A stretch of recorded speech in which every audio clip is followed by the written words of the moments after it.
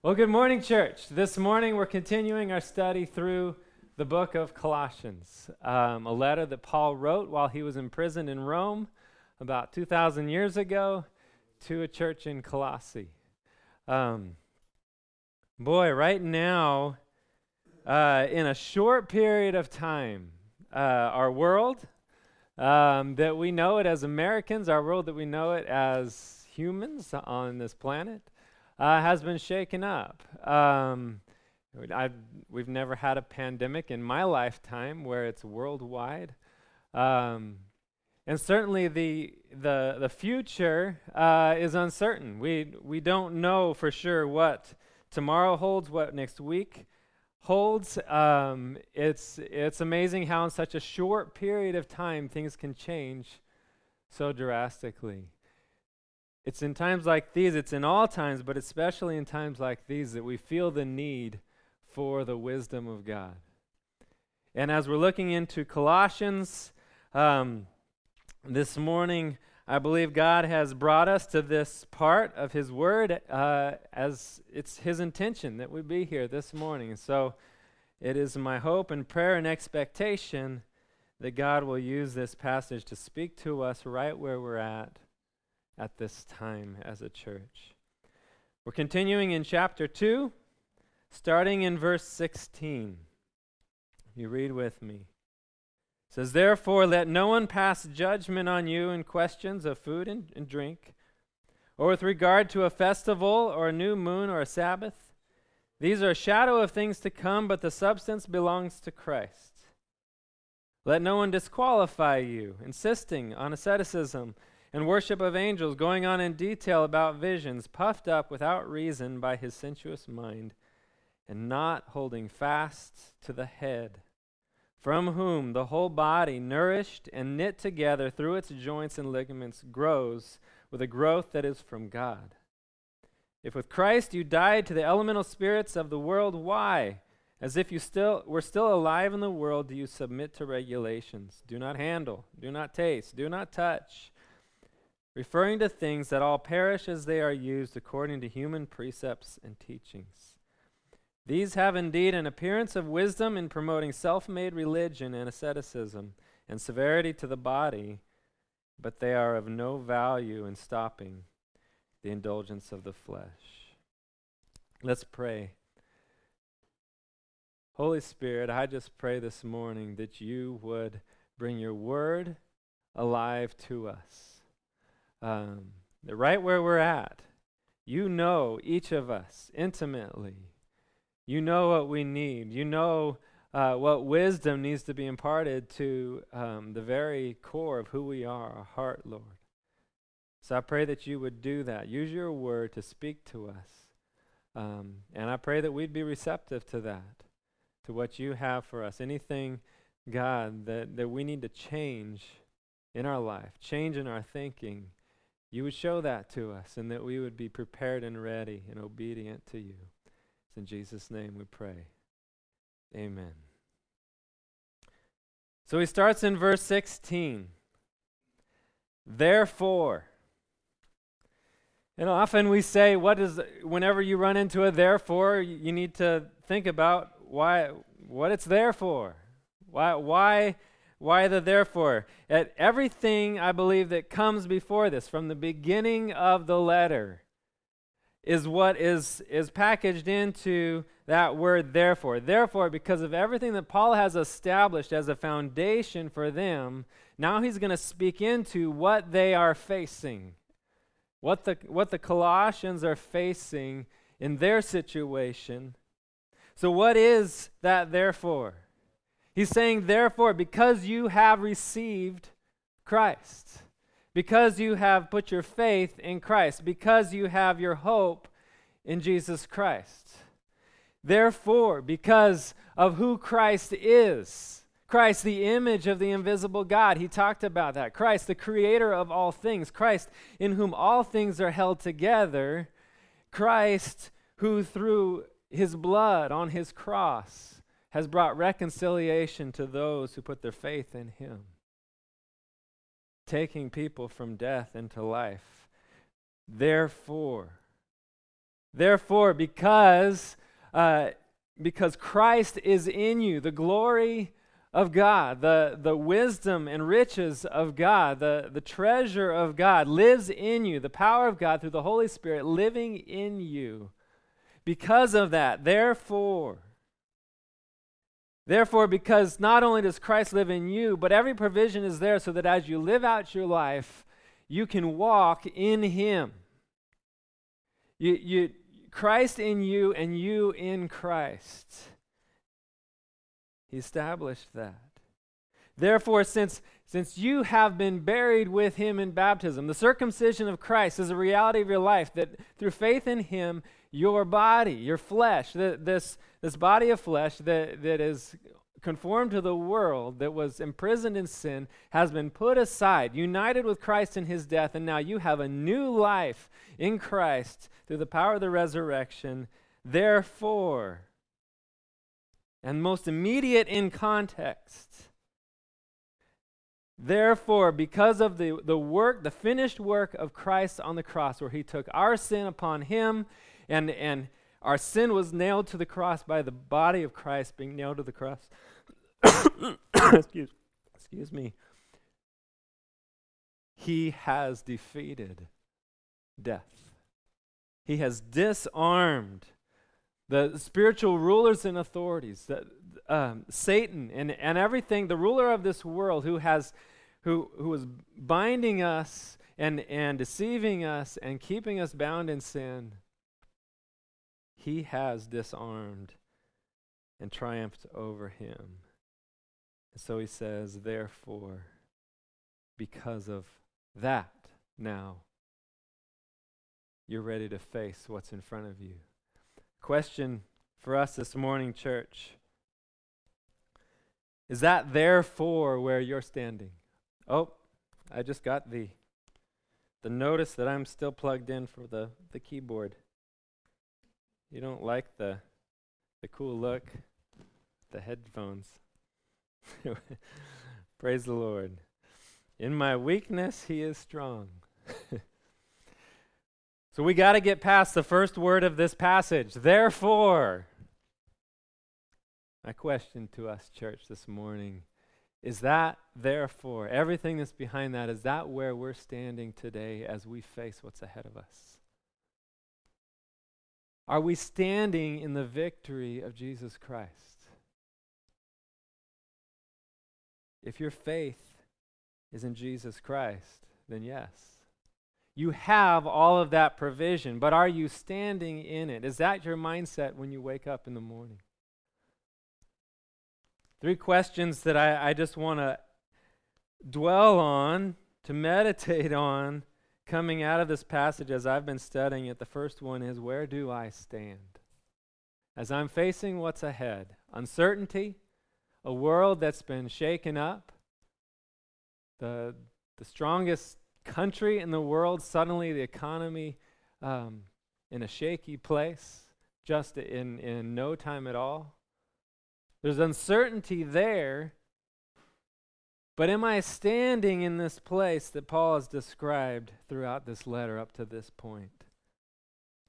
If you've put your faith in Christ, you have all of that provision. Now, part of what he described there is our choice to walk then in Christ, to walk in the provision that he has for us, in thankfulness and enjoying the glory of what we have in Christ. Is that where you're standing right now, in the morning when you wake up? Is that the perspective that you have in the outlook of the day? It's the glory of what we have in Christ. If you haven't put your faith in Christ, then those things aren't true of your life, but they can be. It's through faith in Christ. I'm reminded of a story of a man who was very confident in his life. He had a family. He had a place, of influence. He had a great job. He was very secure in what he had, and he was a jailer, and he was in charge of all the prisoners in that jail. And in one day, 2 prisoners were added to his care, and just like every other prisoner, it was his job to make sure that they were kept, that they didn't escape. And he was confident. He had done this before. He knew what he was doing, and he had jail cells with locks. Within those jail cells, he would bind them. He would put shackles on them. And it was his job overnight to make sure no prisoners escaped. He was so confident that even though he was supposed to be there watching the jail, he went ahead and fell asleep. And then a catastrophe struck. Natural disaster would be what they would call it, struck. And his whole world, he went from his life all put together to suddenly in despair, ready to take his own life.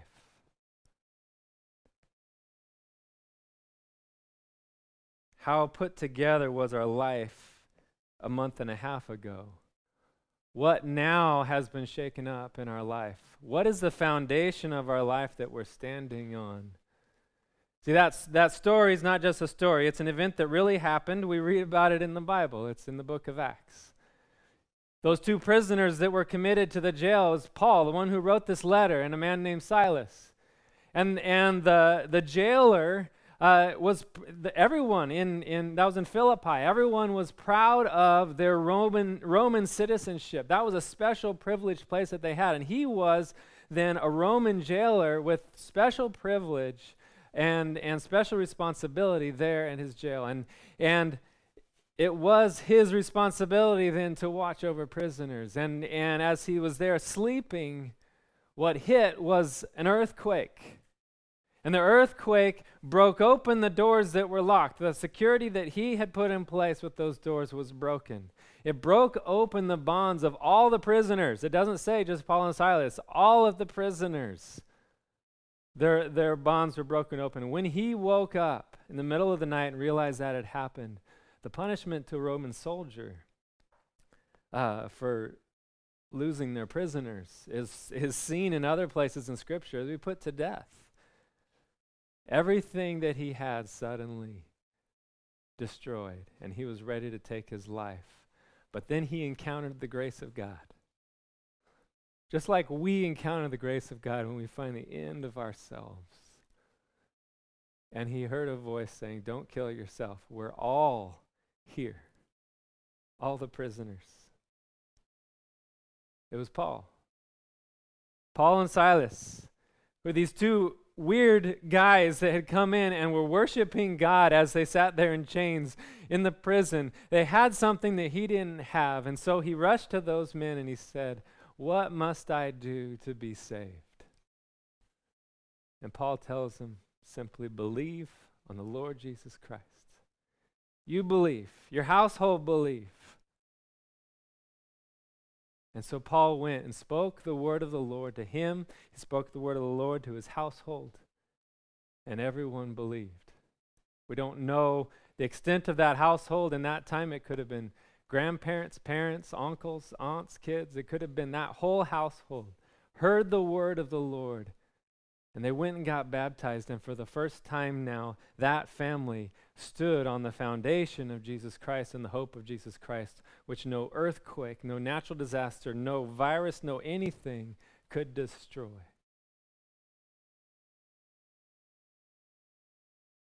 If you have that same question this morning, what must I do to be saved? The answer is the same to you as it was to that jailer. Believe on the Lord Jesus Christ. Believe on the Lord Jesus Christ. The word of the Lord that he spoke to that family is the gospel. It's that we all are sinners. We've all sinned against God. We all need a Savior. We all need to be reconciled to God. And the hope that we have, the word of the Lord is that God sent his son, Jesus, to die on the cross to take the penalty for our sin. That's what we've covered in Colossians.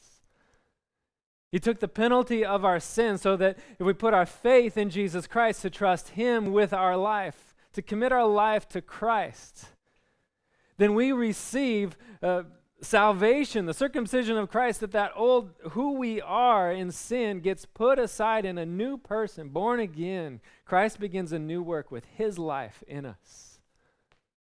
And it's not just that we're saved from punishment, which is what was judiciously accomplished on the cross by nailing Christ to the cross. My sin paid for legally. But then the grace of God into my life, the hope, and everything that we've described that's before that. Therefore, as we look forward then with hope, not just for what we have in Christ in this life, but the glory of what we'll have when we see him face to face, an eternal life with him forever. If that's something God's working on your heart in, and you don't know, what do I need to do then?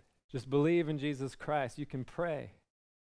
Tell him, Lord, I want to give you my life. If you need help with that, something new, if you're there on our website, we've got a little button at the bottom right-hand corner that you can click and say, I want someone to pray with me. Or if you just have questions, click on that button. We have hosts online that will respond to you. You get an individual chat with them.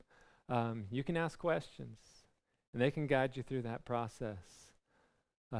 If you're watching this later, not the live feed, you can go back to where we have the live feed, and if you click on that prayer button, then it'll send us an email, and we will respond to you. Don't let this go by if God is working on your heart, and in your heart you're going, what must I do to be saved? If you've already now responded to God and said, yes, I want Jesus to be Lord of my life, well then this therefore describes where you stand as you look ahead into what's ahead of us. All right, we got to move past the first word. Therefore, he says, and what he's going to then look at is these pressures, these outside pressures that the Colossian church is imposing on them. And these pressures are it's judgment to say you're disqualified in your faith in Christ. That you need to submit to regulations, pressures of human precepts and commands, passing judgment on them. And there's certainly those same pressures that we're going to face. No matter what we face, the provision that we have in Christ is sufficient. And that's the point that he's going to make here. So he says, therefore, let no one pass judgment on you in questions of food and drink, or with regard to a festival, or a new moon, or a Sabbath. These are a shadow of the things to come, but the substance belongs to Christ. In this first part, he's addressing the Judaizers, those who are taking their knowledge of Old Testament, the covenant with Abraham, the law of Moses, and they're taking that and they're saying, no, if you're going to be a worshiper of the one true God, then you must also do these things. And what you and following all of these laws and what Paul says here is that those things are a shadow of the things to come, but the substance belongs to Christ. What is he talking about? We see God has, from the beginning of creation, he has used his own creation, he's used history, he's used the course of events, he's used his laws that he's given, he's used every design with his chosen people to point forward to what he's going to do. He is the infinite, sovereign, almighty God. And so when we look even at Genesis chapter 1, and it says, as God is placing the stars in the heavens, that those are placed there as signs for seasons. And as we get later in through the history of the world, and as God has his chosen people, and they have months where with the moon that God set there, the timing of the moon, the formation of the stars, those are God declaring from the foundation of the world what is going to happen in his purpose. And then over the course of history, it's no accident that as God's chosen people start in bondage and slavery in Egypt, and that the exiting of that slavery comes ultimately through two events. We see the last plague where the people of Israel have to have this innocent lamb in their household that then, their whole family sees and experiences that this lamb is innocent, and yet that lamb then has to be killed and the blood of that lamb put on their doorpost so that they would be saved from death. That's no accident. That's pointing forward to God's Son, innocent, who went to the cross for us, and by his blood then we are saved from death. It's no accident that as a whole nation, as they're becoming a nation, exiting Egypt, that they have to pass through the Red Sea. They have to pass through water, exiting ultimately that bondage. What do we pass through? The water, the washing of the Holy Spirit through spiritual baptism, and we symbolize that with baptism. It is a passing through of water as the old person is set aside and we become new in Christ. That's a picture. It's a historical event the sovereign God has laid out that would happen. And as we look at, even from the beginning, God said that he worked 6 days and then rested on the seventh day in creating the heavens and the earth. And then he goes to his chosen people and he says, well, now I want you on the seventh day also to rest. And then as they have exited Egypt and they're looking to enter the promised land, he describes that promised land with every provision for them, and everything that they need is described as his rest. That is no accident that those things go together. God is putting in place those things which point towards the future. And ultimately, read in Hebrews chapter 4 that who is our rest? Now we enter into our rest, which is Jesus Christ, where every provision is there for us in him. He is our rest.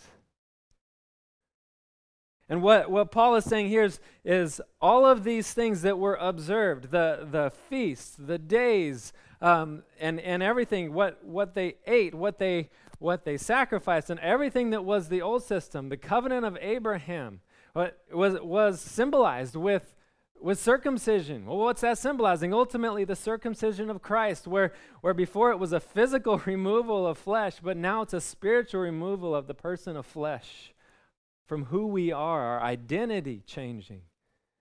And our identity now in Christ. That was a symbol. It was a shadow of the things to come. So in verse 17, Paul says, these are a shadow of the things to come, but the substance belongs to Christ. Even the Sabbath, he says there, festivals or a new moon or a Sabbath. The Sabbath, they would celebrate, or they would observe the Sabbath on the seventh day. That was following and symbolizing the rest that we would have in Jesus Christ. Well, what did we see the church do then?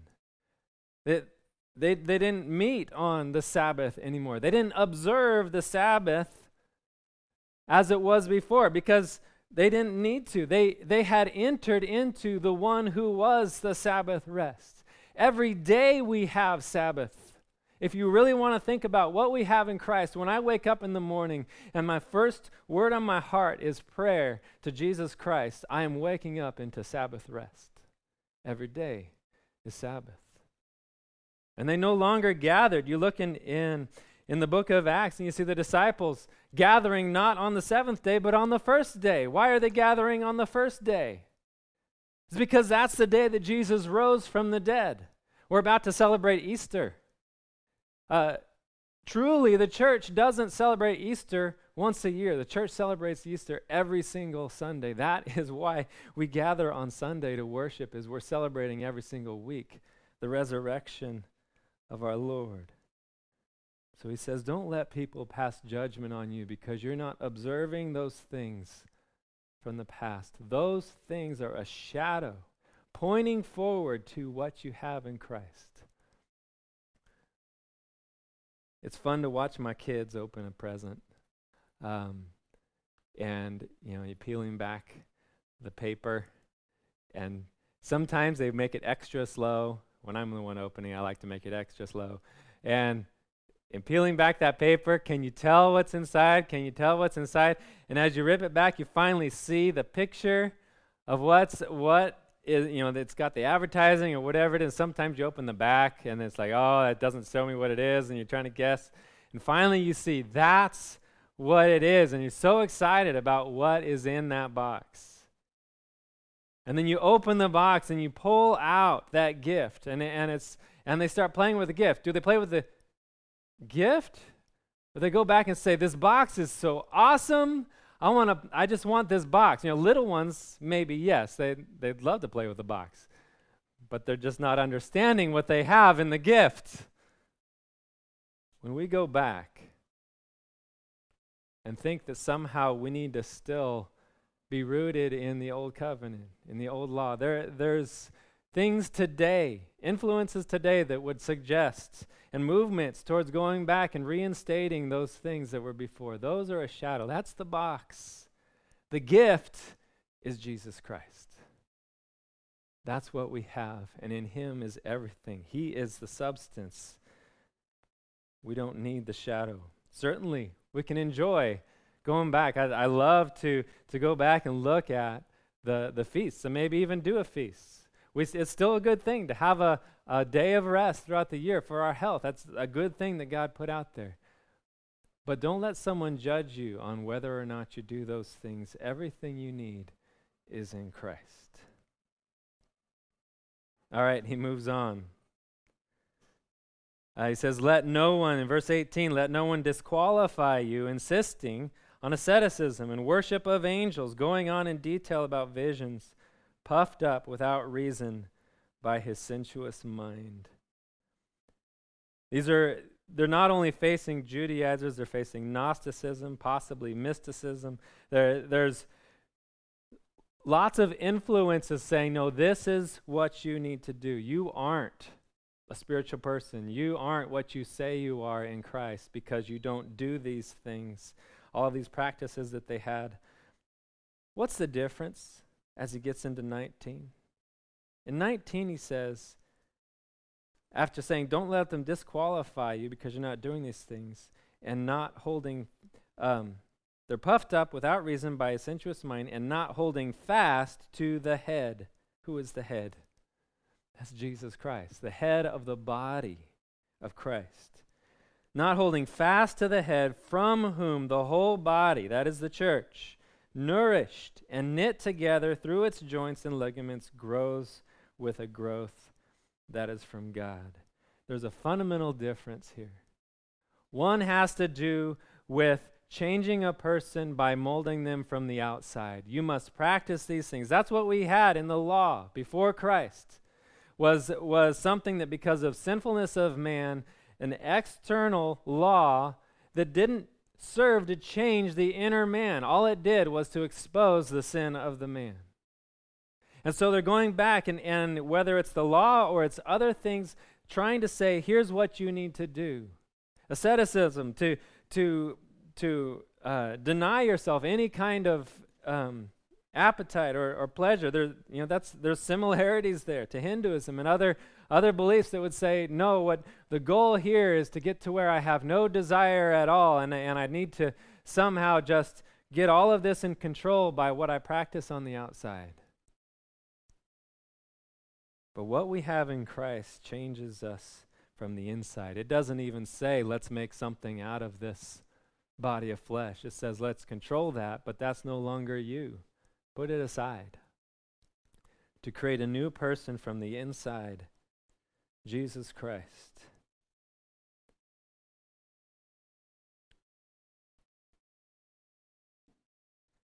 Something interesting here I think we need to keep in mind is that he's not just addressing individuals. Where do I stand? It's not just where do I stand in that therefore, where we started. It's where do we stand as a church? He's addressing the whole body here. And as he's saying, don't let them disqualify, don't let them judge you in these things. You need to be holding fast. You, church, as a body, need to be holding fast to the head, to Christ, from whom the whole body, us together, is being nourished and knit together through its joints and ligaments, growing with a growth that is from God. As we're facing what we're facing ahead, church, what are we holding on to in our life? What is it that is the substance that we say, this is why I can face? Is it because of our reputation? That jailer had a reputation, and it was destroyed in a moment. Perhaps even now, who we are, if it's tied up in our job and our job is in jeopardy, then who we are becomes in jeopardy. If we're holding on to maybe a position that we've had in society, that maybe the business that I have has been successful and now that's in jeopardy. Is that what I'm holding on to? And those are all external things, just as these other influences wanted to impose on the Colossians.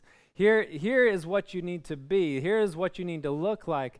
Are we imposing something on ourselves that is, here's who I am based on my condition and what I have? Or are we holding on to the head? It says, hold fast to the head, Jesus Christ. That's the second question that I have for myself, for all of us as we go through this. What am I holding on to? What are the pressures that we face today to hold on to something other than Christ? As a church, are we holding on to anything? We've got great tools here. I've got a camera right here. We've got some lights set up. Praise the Lord, we've got some lights. You can see me. Praise the Lord, we've got a Facebook stream, and we've got this new stream and tools. Those are all tools. Those are not the substance. What we have that is accomplishing anything worthwhile right now as a church is Jesus Christ, the head. Is that what we're holding on to, and that only for our trust and faith on how we're going to be carried forward in this time ahead of us? That needs to be solely the only source, Jesus Christ. If all the electricity goes out, the internet goes out, and I don't see that happening, but it could. Everything that we put our trust in is what is necessary, what we need in order to be the church is false. What we need in order to be the church is Jesus Christ, the head, and he will provide. He will nourish us. He will build us up. Let's continue. In verse 20, he says, if with Christ you died to the elemental spirits of the world, why, as if you were still alive in the world, do you submit to regulations? It's almost mocking the way he says it now. Do not handle, do not taste, do not touch. I imagine these are just things that have been coming from these other influences, and in a sense of mockery, he's saying, these things are referring to things that all perish as they are used according to human precepts and teachings.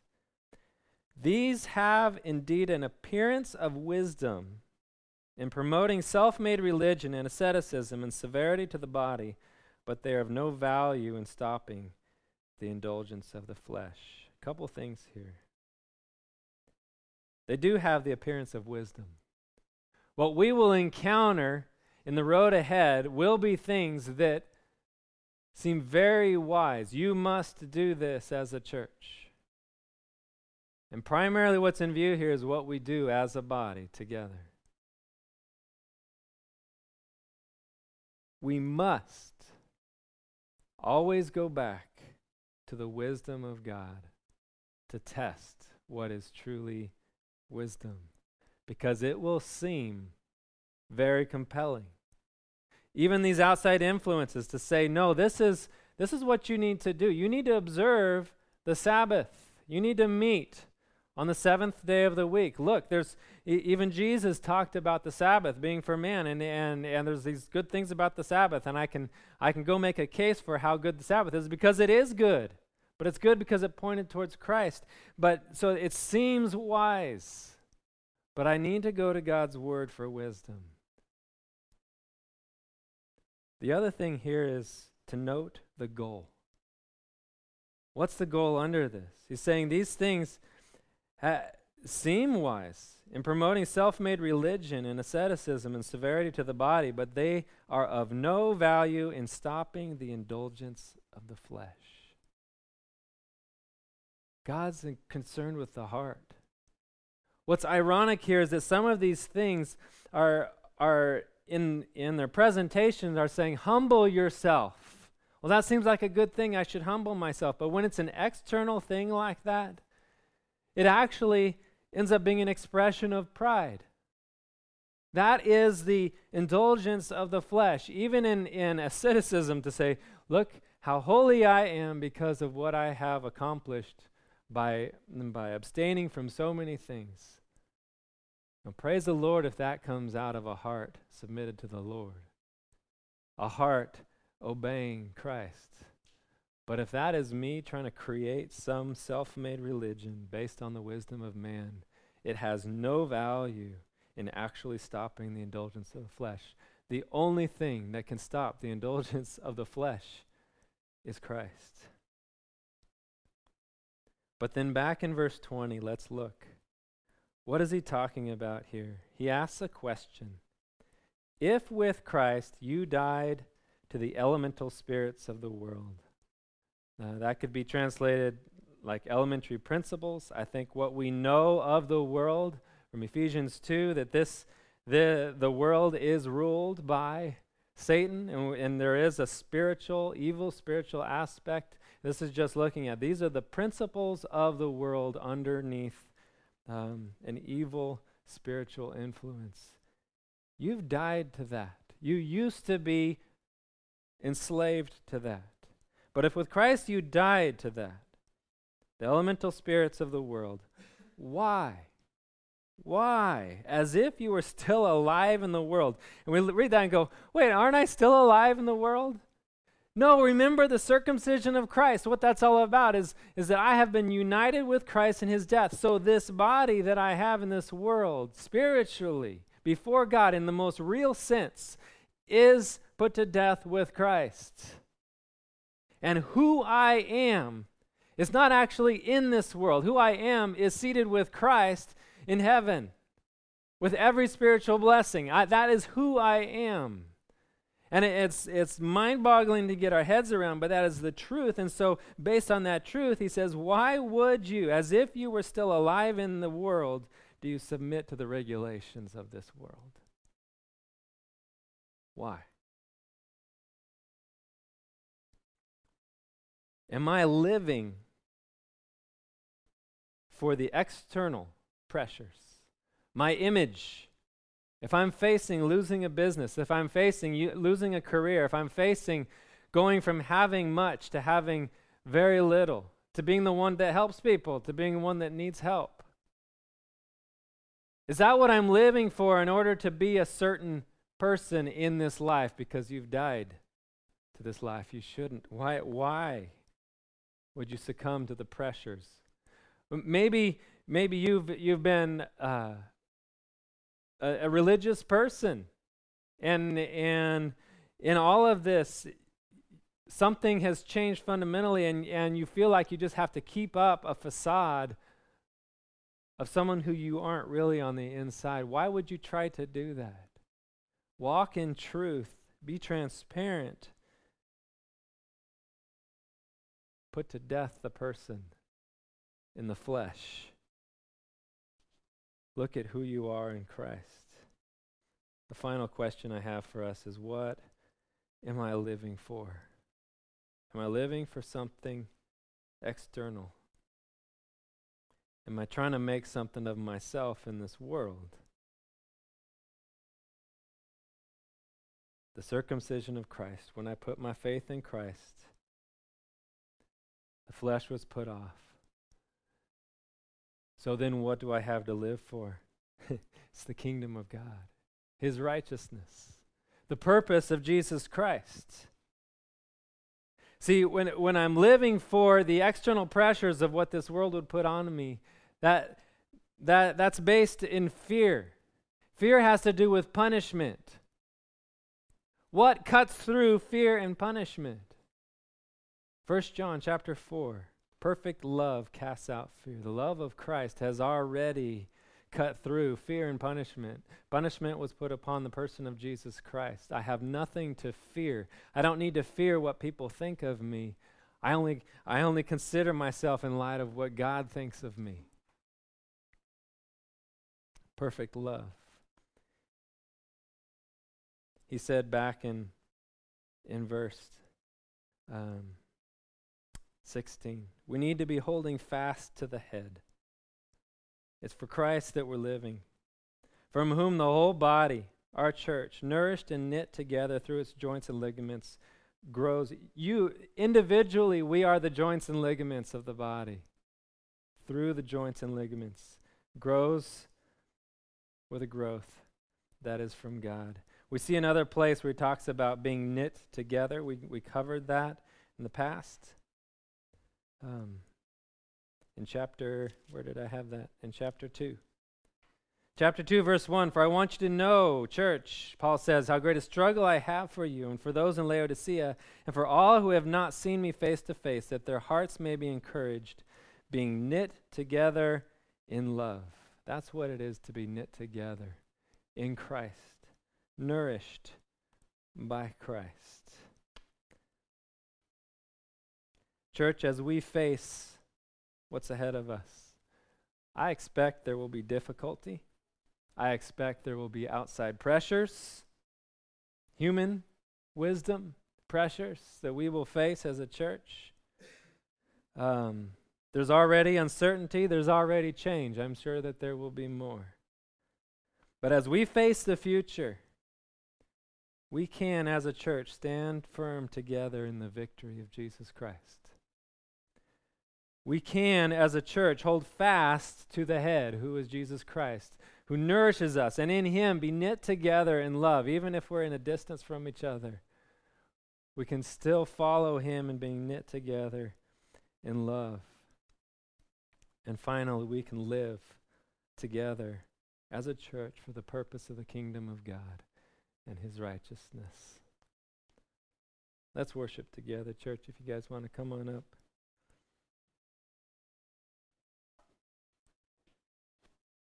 We need Christ. If nothing else, if you got this morning that the only thing that we have that is something to stand on, that is sufficient for all things, is found in Christ. Starting today, John mentioned that we're going to be praying for the next 21 days, for the next 3 weeks. That is the best thing that we can do as a church together, is to seek our Lord, the head of our body.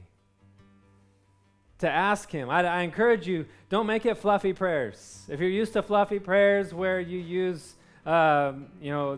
Christians speak it's not the worst thing in the world. I gotta be careful there. To speak the truths of God's word, and those are great things, but God wants us to ask him. Specifically ask him for things. As we're looking ahead to the uncertainty ahead, make our requests known to him. Be specific. Ask him directly. He says you don't have because you don't ask. Ask the Lord. And keep asking and pray and lift up those around us. We want the hope of Jesus Christ to be known. We want people who have no hope, whose lives have been just destroyed, or whose lives will be destroyed by all of this change, to be able to find the hope of Jesus Christ and realize that nothing can shake a life that's founded on Jesus Christ. So pray for that. Pray specifically for that, and pray for it again and again. As we have these lists that have been put together, it's going to be going out this afternoon on praying together. Realize that as the whole body prays in the same day for the same thing, God is hearing his body. That he is nourishing and is knit together in love, together petitioning him in prayer. Something powerful to that. Let's do that together in these next 3 weeks. Let's worship now.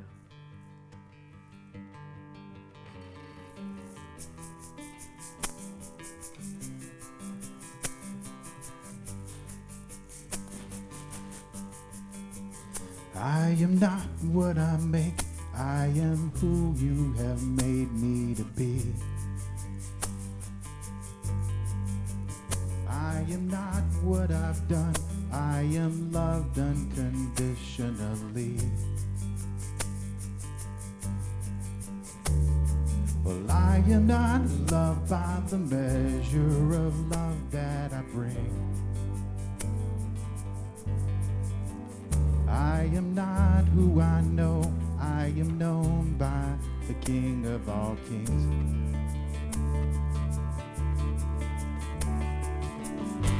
Jesus, you are enough.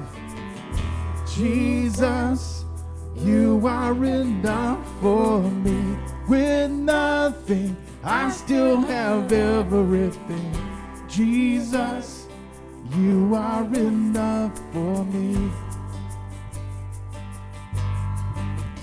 You are Maker made visible, holding the world in your hands. You are patient and merciful, giver of grace without end. Satisfied simply by being who you've always been. You are infinite love and you prove it again and again.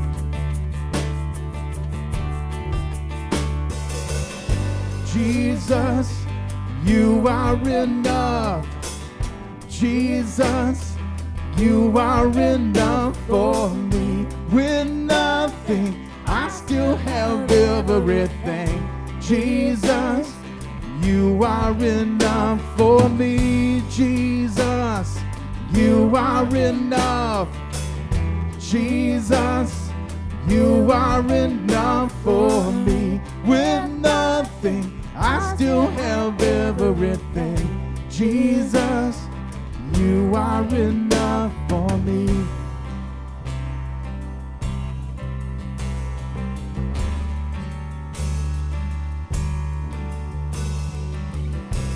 In you I am created.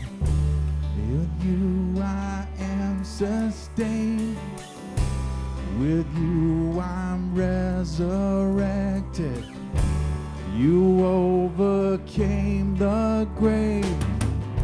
With you I stand in victory. Now what else could I need? With you I want for nothing. Jesus, my everything. Jesus, you are enough. Jesus, you are enough for me. With nothing, I still have everything. Jesus, you are enough for me. Jesus, you are enough. Jesus, you are enough for me. With nothing, I still have everything. Jesus, you are enough for me. Jesus, you are enough.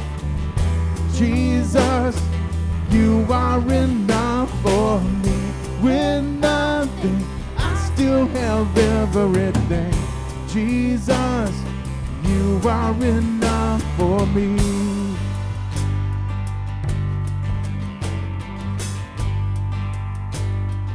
You are enough for me. Jesus, you are enough for me. Jesus, you are enough. God, let that just sink into my own heart. In every way, you are enough. Everything that I need for life, everything I need for godliness, I have in you. I can't even fully understand that. Even as a pastor, there's glory and an infinite reality to that, God, that I just praise you because I can't get my head around that. But I can grow in that. I pray that you would help our church to grow in that. I pray that you would just, I lift up all the churches, God, who call on you as Lord, that in this time of difficulty that we would learn in a fresh new way that everything we need is in you. God, let us put our faith only in you so that we might not be shaken. We love you, Lord Jesus, and it's in your holy name we pray. Amen.